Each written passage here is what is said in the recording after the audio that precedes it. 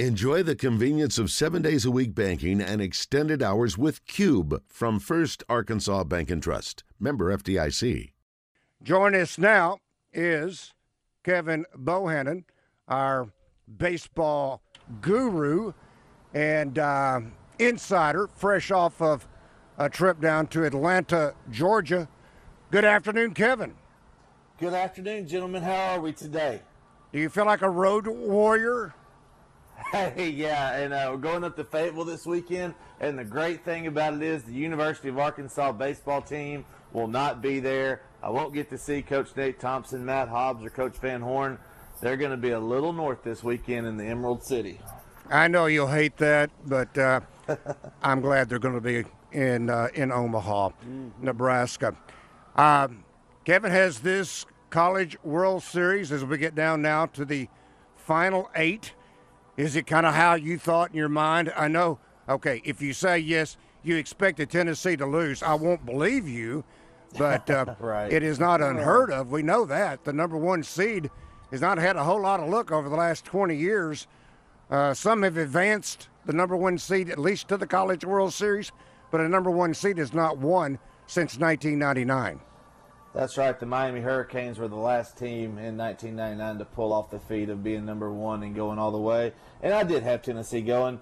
If you look back at D1Baseball.com's preseason poll, everything played out like they thought it would. You know, Texas was number 1. Arkansas was number 2. You had Ole Miss number 5. Stanford number 6. You had another team down. Notre Dame was number 13. So you had 5 in the top 13 right there. And then if you look further on down the list, you don't have Oklahoma, Auburn, and let's see, Texas A&M. Those are the 3 that were not ranked. So I figured Texas A&M would make it. Stanford was a given, even though I went on a rant that Auburn didn't deserve to host. After they went through their regional and had not a problem one, I figured they would get there. So, yeah, I think I got 5 out of the 8 right. And I'll bet you didn't pick Ole Miss, and I'll bet you didn't pick Oklahoma to beat Virginia Tech. Look, Randy, let's take Kevin off the spot. Nobody in their right mind would have picked those 8 teams to be at Omaha. No. And here's another thing that Kevin has just proven that Randy and I have debated through the years. Are preseason rankings saying where a team should be right now or at the end of the year? Preseason rankings say this is where we think they'll finish. And to Kevin's point, Ole Miss, after about the first 6 weeks of the season, nobody would have picked them to go to Omaha. So their preseason prediction was accurate, wasn't it? And that's really, exactly, yeah. A month ago, nobody would have picked Arkansas to go to Omaha. Nobody would have picked Oklahoma to go to Omaha. So, but they did in the preseason. They picked those teams, so that just shows you, Randy. So when you look at the preseason football magazines, like I'm looking at Lindy's, and it says Alabama 1, Ohio State 2, Georgia 3, real surprises, Clemson 4. It's the same bunch every year. That's what they think they'll be at the end of the year, not if they lose a September game. And you look at Arkansas, we had high expectations for them in the media. We pumped them up. We saw where there could be some downfalls, losing Peyton Paulette early and having to rely on a freshman and then Jackson Wiggins as the third starter, which was really up in the air. You had some guys really step it up late, like Will McIntyre, Zach Morris. The talk all year was the offense was going to be great. They showed up in the super regional or in the regional like they were supposed to. And then Connor Nolan found his form from earlier in the year, the first half of the SEC slate. You can't ask for 2 better outings than what he had against Grand Canyon and then against North Carolina.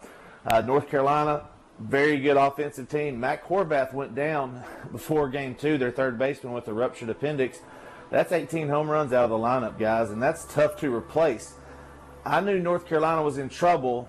I think they went to the bench too early just based on matchups. They put 2 guys in, and one of them got the game-winning or the game-tying hit to go ahead with a 121 batting average that hadn't had a hit or an RBI since February. Yeah. And I'm on the way back from Atlanta, and I said, guys, this is how it's going to be written.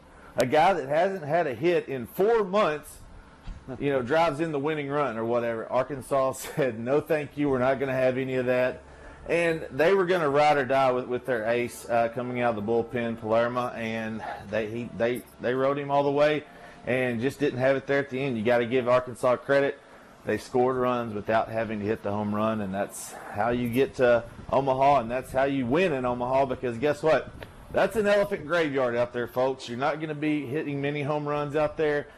You got to hit doubles. Texas leads the nation in doubles right now in ERA. You got to think they're the favorite coming in, but Oklahoma played really hot. They won the Big 12 title. Notre Dame showed that they could hang with the nation's best. Arkansas is playing well.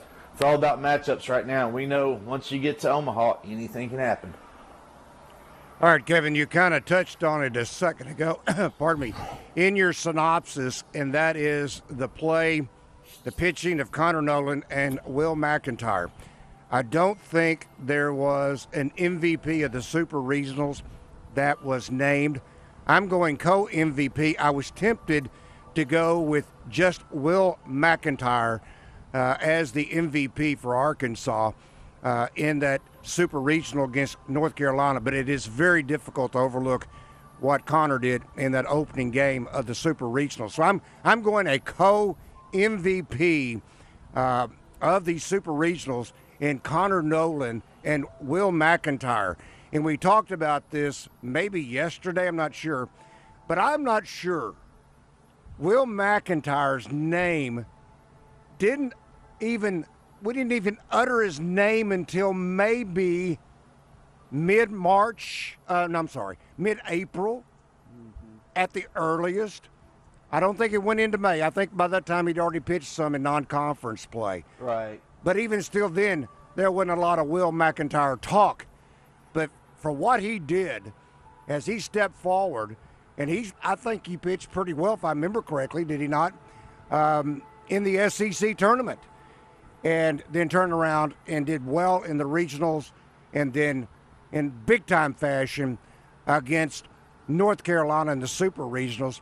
So I'm going to co-MVP of Connor Nolan and Will McIntyre for the Arkansas Razorbacks in that Super Regional win over North Carolina. And the crazy thing is, Texas and East Carolina were the first game to be played on Friday morning last week. And the final score ended up being 13-7, and everybody was thinking, I know a lot of the guys that I was with, here we go again. You're going to have to score 10 runs to win a game. So when Connor Nolan came out and settled everybody down, it's funny how the baseball gods come back and treat you to a win after the first inning that Connor Nolan had, because if you remember, bases were loaded. They were threatening, and he had 3 hard-hit balls that inning. So for him to overcome that, come back and throw up zeros through 6 innings, that was huge. And then Will McIntyre is a young man that came out of Bryant, and his fastball would not even be graded by perfect game right now. And that's what the greatest story is about Will McIntyre, because so many measurables are put out there, and velo gets coaches' attention, but then if you learn how to pitch, you might get a spot on the weekend rotation or get some innings. But this young man came out of Bryant, very well put together. He's a big guy. You look at him, he's 6'4", 215, 84, 86, maybe throw 87. Really learned how to pitch at Bryant, of course, under Travis Quick, Kirk Bach. Those guys, they teach baseball the right way. He didn't do a whole lot last year. He got to go into summer ball and really hone his craft and work on a few things. And he come back, and all of a sudden he's 87 to 90, up to 91. He says, hey, Coach Hobbs, I need a chance. I want to show you what I can do. Gets a start against UCA, does really well. Gets some SEC action, comes in on the back end against Auburn, shuts them down after Jackson Wiggins had a really good performance. Then he goes into the SEC after Alabama, faces them twice, and then he's relied upon in Oklahoma State. Now they've got a 4th guy. That's the one they were looking for. They've got a 4th guy that they can rely on to throw in there as a starter. Look at Zach Morris as well. Zach Morris came out of Cabot, really highly ranked, highly rated, thought he could do some really big things. Came in throwing 94, 95 his first year in 2020. Of course, COVID got that. Last year really didn't see much.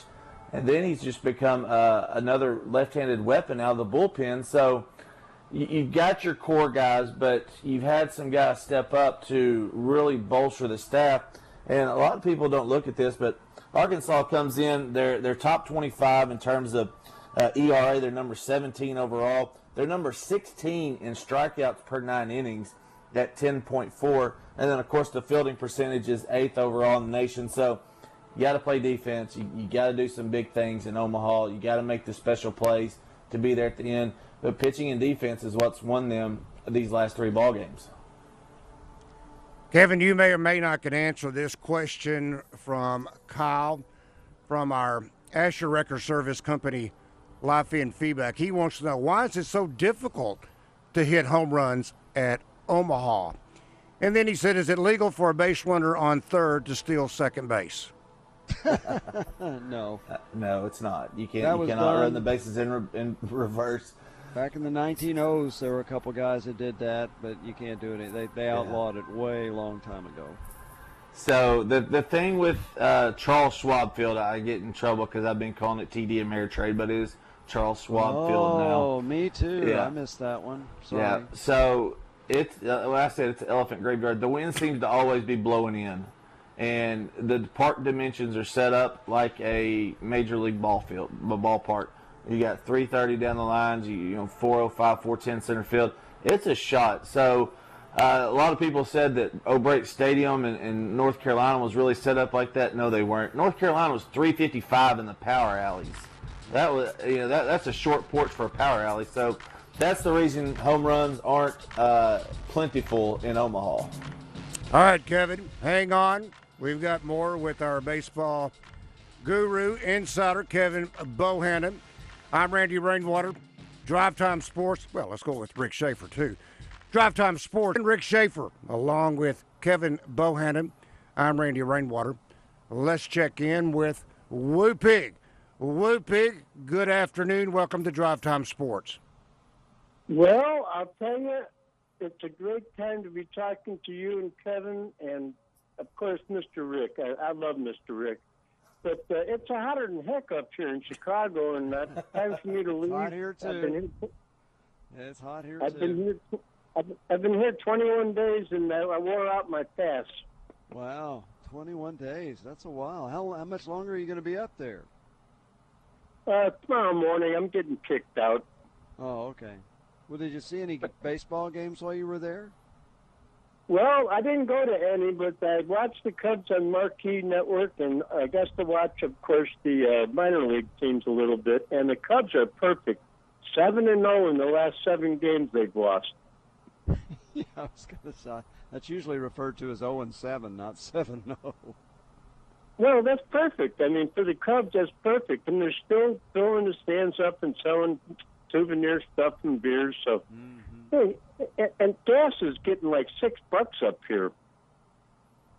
It's ridiculous. Now Randy tells me that the mortgage rates are going to go up. Yeah, there's something wrong with America because we're jumping up way faster than 6% or less inflation. But I'll leave that one alone. But, it's going to be great to get back there and be on the radio with you guys because I really miss it. Well, we'll be happy to have you back. Well, I want to tell you, it's going to be good to be back. I get my own bed, get my air conditioner working. It'll be fine.